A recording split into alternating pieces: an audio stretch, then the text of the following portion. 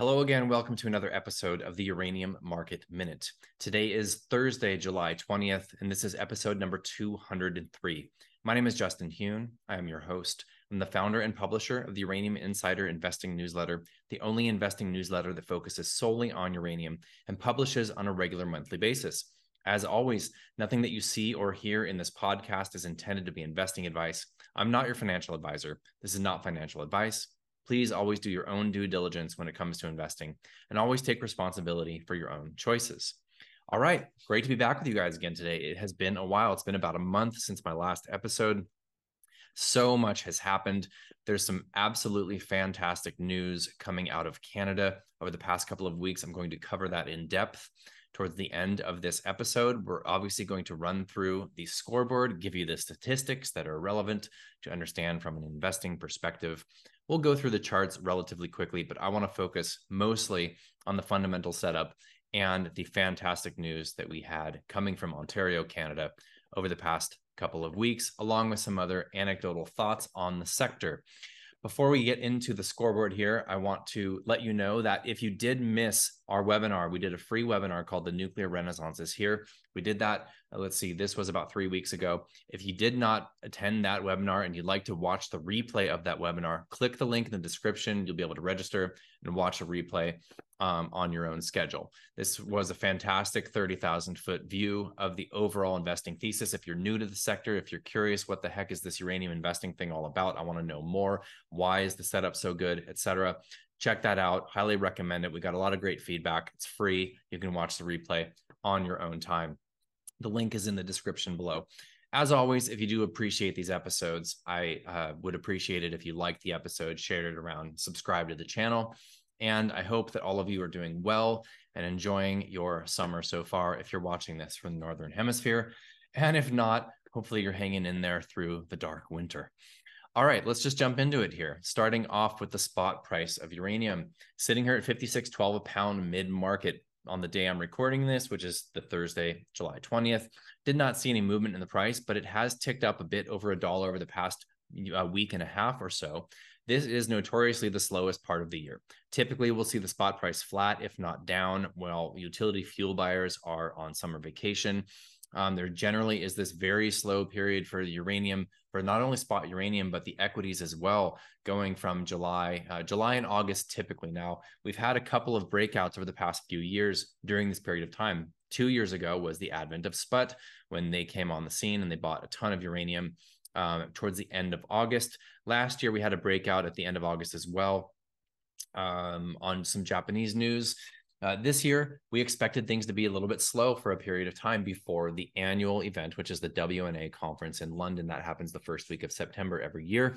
Typically, this is slow. However, not only are we not seeing the price of uranium fall, we're actually seeing it move up. We've seen some action in the spot market, mostly by utilities. Why is that? The physical funds are not in there. SPUT has been trading at a persistent discount to NAV every single day for almost 5 months.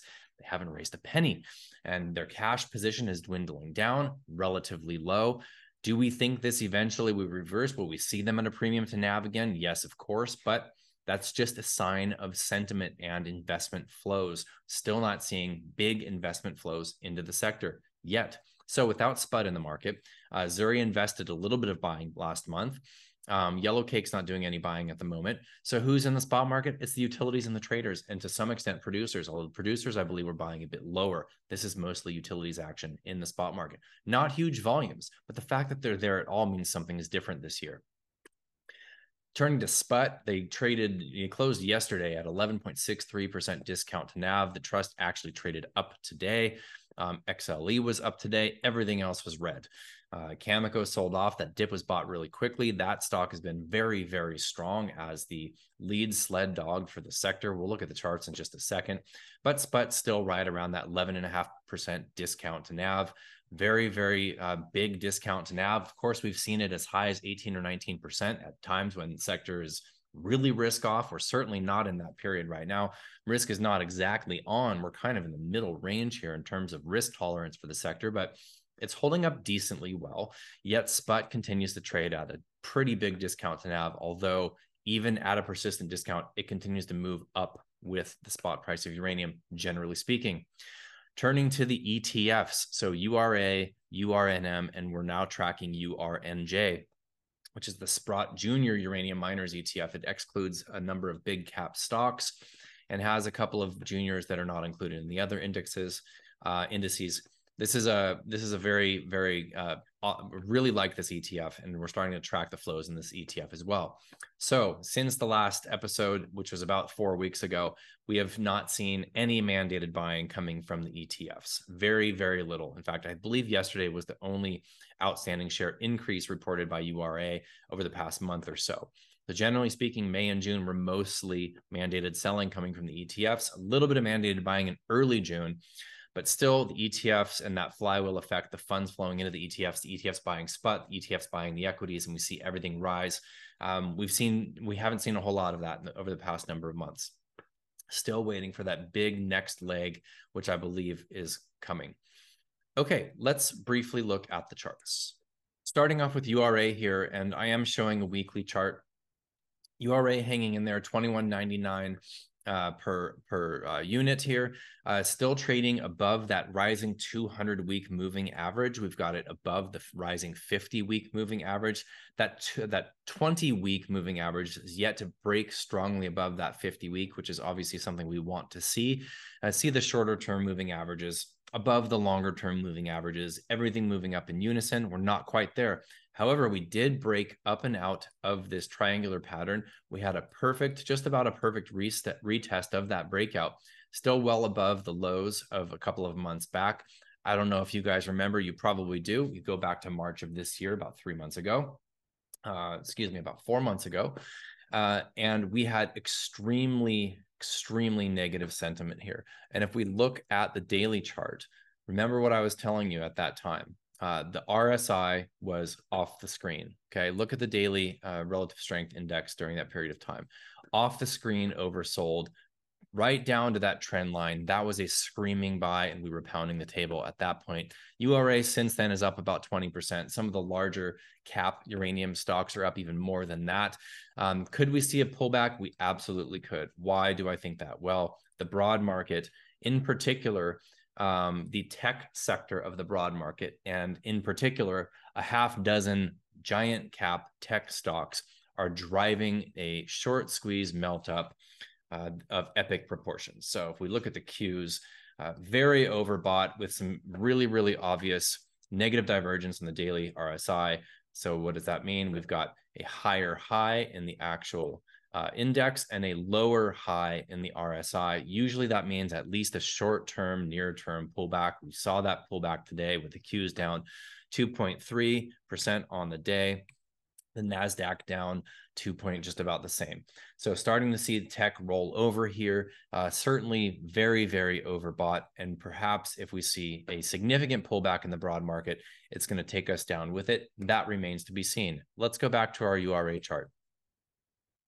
So one thing I want to note here, and I'm going to show you another chart from my friend Patrick Kareem from North Star Bad Charts. What we want to see in this general trend is on this big move up, we see a big move up in volume. Now we get this big reset in terms of a consolidation and a decline in the valuation of the shares, and that happens on declining volume. Now what we see here is a basing. We're starting to see basically a ranged bound trading for the past year and a half. And this is a similar setup for most stocks in the space, as we see a basing and a consolidation. That is very healthy for a setup for the next move to the upside, which we believe is coming. Cameco, like I said, lead sled dog, absolutely gorgeous here, trading at levels we have not seen since 2010. It's the last time we saw it. And this was the big breakout in the stock back in 2010, prior to the Fukushima Daiichi accident. Beautiful chart, clear breakout, retest, and resumption of a breakout. Perhaps we see a bit more consolidation if we see some risk coming off markets generally in the coming weeks or months. But this obviously, where Cameco goes, so the sector goes. What did we hear last week? ARKK was buying Cameco. That's significant. So that could be, of course, this is highly speculative to even say this, but there's a general belief that during this period of what is likely to be relatively sticky inflation. Yes, on a year-over-year basis, we're down substantially, but we can all feel it in our day-to-day lives and what we're spending. Inflation is certainly here. We still believe there's a strong case for commodities, generally speaking, for the coming years. And we believe that we will see a rotation of funds. Now, was ARKK selling Tesla and buying Cameco one early step in that direction? Who really knows? But the case for uranium, the case for nuclear continues to grow on a daily basis. And we want this stock to outperform, at the very least in the early stages of this market. Are we in the early stages? Absolutely, we are in the early stages. How about we look at a monthly chart of URA, and that'll give you a better idea of how early we are. Sorry for all my scribbling on here. Yeah, we're really damn early. Okay. URA compared to the S&P. Let's take this to a weekly chart. Sorry for my moving all around of these charts here, you guys, but coming back to this URA compared to the S&P, it honestly is a similar chart to the URA chart by itself, but compared to the broad market, we are just above a level of multiple areas of support. This, however, is showing me a little bit here. Possibly we see an inverse head and shoulders pattern here. That, of course, relies on these levels staying relatively stable from here, moving at least sideways, if not up. And then we kind of have this rounded bottom sort of position here. Now, this is only about a 3-month period of consolidation. Clearly, we are not breaking out against the S&P in any way, shape, or form, despite the fact that the sector has moved quite nicely over the past few months. The S&P has been melting up, like I mentioned, just absolutely killing the shorts. Shorts are getting roasted. The melt up continues. Everybody is bearish, and yet the market just keeps climbing a wall of worry. That's how it works. Let's look at SPUT. I drew out this, looking at this chart a couple of days ago, covering this for the daily updates that I do for our Uranium Insider members. This is one of my favorite technical patterns. This is an ascending triangle where you have an area of repeated rejection on the high side. Now, we had this breakout. That breakout was totally driven by crazy flows during the month of March and April last year. So not super technically in line because that was such a flash point in time. And then it reset considerably lower, right? And we went super risk off into the summer of last year. And we've been kind of chop city with similar highs and higher lows. And why do I love this pattern? Because this technical pattern is not just lines on the screen. This actually makes sense from a logical trading perspective, right? Let's say you are a trader and not a long-term investor. Are you going to take profits when it hits an area where it's had resistance 3 or 4 times in the past? That's pretty likely. That makes sense to me. However, if the sentiment is positive, if the uranium price is moving up, if generally speaking, the overall sentiment for the sector is positive, you're probably going to buy that dip a little bit sooner than you bought it last time. And eventually this breaks up and out, and this is going to follow the price of uranium. So right now the price of uranium is ticking up. We've got another month and a half of what is typically summer doldrums. I don't think we're going to see breakout moves in the spot price in the next few weeks. That's my opinion. But we've got the WNA conference in September, and we've got a lot of utilities on the sidelines in talks to secure pounds. And we've got a very, very tight mid-term supply situation. Not a lot of pounds available coming from the primary producers for the midterm. When I say midterm, I'm talking about a 2 to 4 year period. So this is probably going to chop, maybe make one more higher low, and then we're going to break up and out of this. And that's what this is going to look like. I guarantee you, well, I can't guarantee you, nothing is for sure in the markets, right? But most likely that is what is going to happen. Of course, that's not a very bold call. Why? Because it's obvious that the uranium price is going higher. There's nothing that has been more obvious in my entire investing career. It is going higher, period, the end. What's going to happen in the markets tomorrow or next week? I have no freaking clue. What is going to happen to the price of uranium? It's going way, way higher. Looking at URA compared to the price of uranium. This chart is shocking, okay? We go back to what I consider to be the beginning of the bull market, December 2020. That's this breakout right back here. We are trading at valuations right back at that level, which has been support over the past year substantially. Look at this beautiful consolidating base at the bottom of this pattern. This is going to move, and it's going to move hard when it does. The larger the base, the bigger the space, right? So this is going to make a big move to the upside at some point. Right now, we're just basing. And what is this chart telling you? This chart is telling you that compared to the metal itself, the miners are damn cheap here. How cheap are they? They're as cheap as they were before the bull market even started. So now we've had one big fat leg up and one big consolidating resumption of low valuation over the past year and a half, almost 2 years. Okay. 2 years ago, November will be this peak right up here. And it's been a big, big valuation reset. What comes next? The third leg of the market. It is going to be that wave 3. It's going to be an enormous move when it comes, and it's going to come here. All right, lastly, we'll just chart the price of uranium here. I like to look at a line chart for this. Zooming out, let's just look at the monthly chart here and give you guys a little bit more perspective. We are clearly in a bull market. And I'm going to quote my friend John Polemy, who writes an excellent newsletter called the Actionable Intelligence Alert. And he puts out a podcast every weekend, typically on Saturday. Very high quality stuff coming from John. And he's a really good guy. And basically, he highlights just about every week some of the positive things that are happening in nuclear and for the uranium trade. And he's basically saying, keep it simple. We're in a bull market. We're in a bull market for uranium, and we have been. I don't really call the bounce off the bottom the beginning of the bull market. So the bottom's 2016, but when we start to make a substantial and sustained move higher, when we see these moving averages move up in a positive direction, that's when we're in bull market territory. So in this particular case, we're talking about trading above these. And this is the 20, I guess this would be the 20 month and the 50 month when that inflected, and we saw that quote unquote cross here, pull back to that. So when we have this breakout, this is probably the bull market breakout, right? But either way, clearly we are in a bull market for the commodity here. There's nothing to do. There's nothing to do other than accumulate weakness and sit back and let it play out. Why? Because it's going to play out. It's not going to go up in a straight line. Markets are certainly in volatile times right now. I get it. It's not an easy trade, but it is easy to see where this is going. That is the easiest thing to see. Okay. Since we're talking charts, let's look at this chart again. This is coming from my friend Patrick Kareem at North Star Bad Charts. And I love this guy's charts, and here's why. He has a super long-term viewpoint. Okay, most people are looking at daily charts, if not hourly charts, and trying to track every single beep, and it's very exhausting to do so. If you're a long-term investor like I am, if you like the prospect for this sector and you find it constructive, and you are constructive on the stocks in the space, and you are accumulating, how about we zoom out and let's look at some notes on this particular chart. Okay, so this is a monthly chart of URA, and he's got the Ichimoku cloud here, and we're right kind of in the early stages of coming out of that red portion of that cloud. And again, increased volume on this big first leg up. So that point here is back. That's the COVID crash, March 2020, peaked out in late 2021.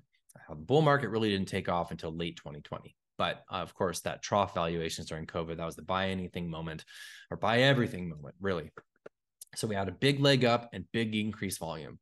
Then we've had this consolidating pullback over the past 18 months and a big sentiment reset. How do you know it's a sentiment reset? Look at the volumes. That is people throwing in the towel. That is low volume capitulation, not high volume. Get me the F out of this. It's frustration, it's impatience, and it's accumulation by the long-term investors on decreasing volume. What happens next? It cycles. Everything cycles. The next part of the cycle is the next leg up, which we should see a big increase in trading volume for this ETF and for most of the stocks in the space as well. Price peaks with volume. Yep, he nailed that. Coiled price sandwiched between the 1 and 3 year moving averages below critical takeoff platform. Massive volume defined base. So look at the volume defined. Where did all the trading volume happen with this big base we've been forming over the past year or so? Beautiful, beautiful setup. Great chart. Thank you, Patrick. I want to make sure that you get the credit you deserve with this work. And by the way, they have a technical charting service at North Star Bad Charts. I couldn't recommend highly enough. Okay, so let's talk about Ontario. Ontario, this is an absolute success story, nuclear energy in Ontario. And for our members webinar, this was earlier this week. I'm recording this on Thursday. We did this on Tuesday, 2 days ago. Our special guest for the webinar was Doomberg. And we talked with Doomberg, who just released a piece today on Ontario's nuclear energy rollout. Okay. And so this piece was called Cheat Codes. And I want to give you a couple of points from this webinar because I think that they link into what's coming out of Ontario very, very nicely. So whether or not you follow Doomberg, I highly suggest that you do. The service they provide is great. The writing is brilliant. Coming from somebody who really appreciates quality communication, intelligence, and vocabulary, this guy's writing is some of the best I've ever read in my life. The pieces are concise. The length is perfect. There's humor. There's subtle dishes, and there's just good data backed up, intelligent writing. And I couldn't recommend it enough. He was a fantastic guest. And so we talked mostly about nuclear. And one of his core sort of theses is that physics wins in the end. Okay. So he talked a lot about Ontario, and this latest piece that he wrote, Cheat Codes, is about nuclear in Ontario. And I highly recommend you read it. If you aren't subscribed, you should be. So essentially what happened is in 2009, Ontario passed this Green Act. I don't remember what it's called exactly, but this had an enormous amount of money allocated for the expansion of solar and wind and battery backups. That money was spent. Electricity prices went way up in Ontario, and the populace wasn't having it. So essentially what happened is they voted in Ford. This is a shift in the political leadership in the province. They voted in new leadership, and the new leadership said, hey, we're going to kill that program, and we're going to start doing more of what's already working great for us, which is more nuclear. So what have they announced over the past 2 weeks? Bruce Power plans to add up to 4.8 gigawatts of new nuclear to its existing 6.2 gigawatt facility on the shores of Lake Huron. So this, in theory, when this is built, will be the largest nuclear facility in the world.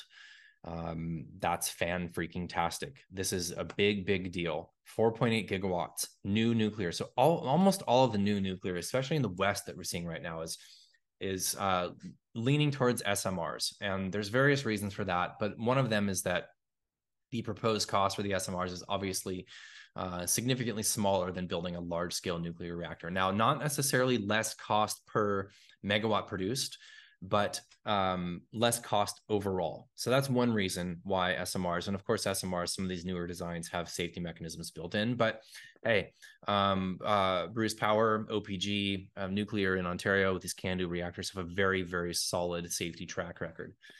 So this is a big deal. Bruce Power looking at expanding an additional 4.8 gigawatts of new nuclear. Fantastic. What else?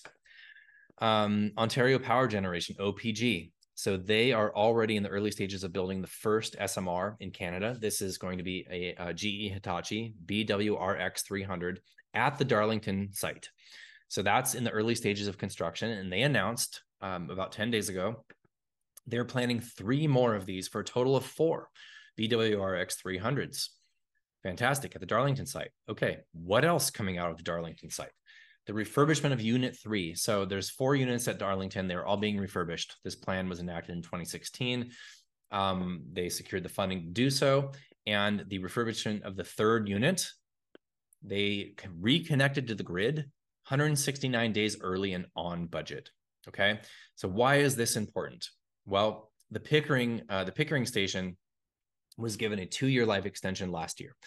And that's a small life extension, of course. And this plant was slated to shut down, even though it was in basically perfectly good operational condition. It was given 2 years. And why was it given 2 years? So that they could reassess and see if it's eligible for refurbishment to give a longer life extension.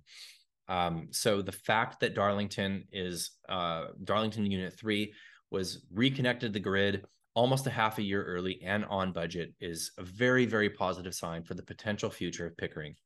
That's very, very good. And the guys, Dr. Chris Kiefer and the guys at Canadians for Nuclear are doing fantastic work. You should be following them on Twitter. You should be listening to the Decouple podcast that Dr. Kiefer hosts. It's brilliant. It's absolutely brilliant. The latest episode of Decouple, by the way, which just Google it, find it. You'll find it on whatever podcast platform. It's a great podcast. He interviewed a young man from Denmark who talked about their energy, and that nuclear has been illegal in Denmark for the past 30 something years. And finally, they're starting to kind of explore the possibility of revisiting nuclear in the country. But he highlights a lot about their energy grid, their current energy grid, and much of the fallacies around it. So a lot of their electricity and industrial or grid scale heat comes from biomass. And a really interesting and funny point from this interview was that since the Kyoto Protocol that was signed by a number of countries back in the 90s, the producer of the material to be burned in biomass energy facilities is the one that gets the attribution of the carbon emissions from the burning of that material. So, for example, in the Netherlands, more than half of their biomass that they burn for electricity and heat is imported, okay? And most of that is coming from North America and most likely the United States. So when they burn that and the emissions go into their country, the emissions are attributed to the source of the material right here in the good old US. Great. So when you see statistics about how clean the Netherlands grid is, it's an absolute bald-faced lie. He rips it apart. And honestly, I'm seeing story after story almost on a daily basis of this green agenda and the climate panic just absolutely falling apart. Wind power makers are losing money building these. They're pulling out of these deals to build more offshore wind. These initial wind turbines that are said to be able to run for 25 to 30 years are starting to fall apart after less than 10 years. It's all crumbling before our eyes, and it's absolutely beautiful. Now, don't get the wrong idea. I consider myself to be an environmentalist, and I haven't for a very, very long time. I think natural spaces should be preserved and protected as much as possible. But to panic about carbon and then be against the nuclear, that's where I draw the line, because it doesn't make sense. You can't have both things. Okay, so on the European energy front, I'm almost done here, you guys. Thanks for hanging with me. Mark Nelson and his team from the Radiant Energy Group, they're in Germany right now. They're reporting on Germany. They're doing their own independent research on the Germany power plants and nukes in the country. And what are they reporting? What have they dug up? Well, it turns out 8 of the shuttered reactors in Germany could technically be restarted. 8 of them. And they just shut down their last 3 earlier this year against all logic. And now we know 8 of those reactors can be restarted. So if we go back to Doomberg and why he highlighted what's happening in Ontario, first of all, you implement energy plans based on ideology, not physics. The second step, your grid gets dirtier and the energy prices go higher. Okay, that's happening in Germany. The first was Energiewende, right? $400-500 billion invested in solar, wind, and batteries. They still have one of the dirtiest grids in Europe and very, very high energy costs, basically a failure. Oh yeah, 1 or 2 days out of the year, energy costs 0 because the wind is really blowing on a sunny day. But it doesn't really matter when you need the energy in the winter and the wind turbines are not moving and the skies are cloudy. They literally could have just burned that money and probably produced more energy in their biomass facilities. Okay, so step 1, ideological energy plans. Step 2, dirty grids, high cost of energy. Step 3, the populace doesn't take it and they implement change. We've already seen in one area in Germany, the right-wing party win for the first time in something like 150 years or something like that. This was kind of a big deal. And what are they saying? Oh, it's a failure of democracy and must have been a rigged election. Yeah, no, the people are just fed up with the green agenda in Germany, okay? And the majority of people in Germany want those plants restarted. They're in support of nuclear. So the people are fed up. They vote out, or by whatever means they have to, if the voting system is not legit, new power comes in and they shift back. And in the end, physics wins out. So it'll be interesting to see what other countries will follow Canada and follow Ontario in particular. I believe the USA is going to do that. We are seeing certain elements of that right now with this Advance Act that's running through Congress. It is yet to be voted on by the full Senate and House. the Environment and Public Works Senate Committee voted 16-3 for the ADVANCE Act. The ADVANCE Act has a number of provisions in it to support new advanced nuclear designs, new streamlined processes with the NRC to actually come up with the elements to be able to allow advanced nuclear designs to be passed and be built in the States. It also has bans of Russian uranium within it. So this, I believe the ban would begin in 2026. There would be provisions to allow for those deliveries to continue past that point if it's a national security issue or if there literally is no other options. But by 2026, there will be other options. And obviously, when you see your neighbors to the north doing the right thing and they get clean, stable baseload energy and low energy costs and the populace supports it, well, guess what? We're going to have to go that way. And we're seeing the early signs of it. So great work coming from Mark Nelson and Dr. Kiefer, just brilliant stuff. All of these nuclear advocates, you have my unabashed praise. Okay. So all of that, let's bring it back to uranium investing. What do all these stories mean about the embracing of nuclear? Okay, especially in Ontario with new nuclear builds accelerating. I could talk about France. They're actually starting to make deals. EDF is making deals with the makers of the control modules for these new EPR2 reactors. They plan to build 6 of them in the next 10 years. The first 2 are going to break ground next year. What this means is that demand is stable and growing and supply is in question. That's what it means. That's what it means. And supply is very fragile. And I don't have enough time in today's podcast to get into the weeds on what's going on in Kazakhstan. But let's just put it lightly, or put it briefly, I should say. Kazakhstan produces almost half the world's uranium, at least of last year, 43% of the world's uranium last year. They have considerable ties to Russia. And the West, that obviously is not okay with those ties, has most of the demand for nuclear reactors and therefore uranium. So basically what that means is this biggest producer in the world will be increasingly tied to the East, and more of those pounds are going east. We've got a major supply crunch coming. That's what we're talking about here, you guys. And every single story that comes out on a weekly basis of new nuclear, of a life extension, another life extension application was just sent to the NRC today from the Perry plant in Ohio. 1.2 gigawatts. They want a 20-year extension. Their 40-year license is up in 2026. Are they going to get it? Yep, they're going to get it. Why? It's a perfectly safe boiling water reactor. So 1.2 gigawatts, that's about 500,000 pounds a year for 20 years. It's another 10 million pounds of demand that nobody is modeling in right now. So demand is stable and growing. Supply is not. Brownfield supply is coming back online. That's good. We need that. But it's fragile. And when the supply situation is fragile, you don't have to know what's going to break it. You just know that something will break it. Something will break the supply chain down. And there will be a scramble for pounds and the price is going way higher. It's easy. It's an easy bet here, you guys. All right. I'm going to leave that there for you. If you'd like to check out the replay of that webinar, I suggest you click the link and register below. You can watch it on your own time. It's free. You can hit us up with any questions. There will be links to contact us from this webinar, and we'd be happy to tell you more about our service or answer any of your questions around nuclear, uranium, and the investing thesis, generally speaking. Thank you so much for watching. If you appreciate this content, hit the like button, subscribe to the channel.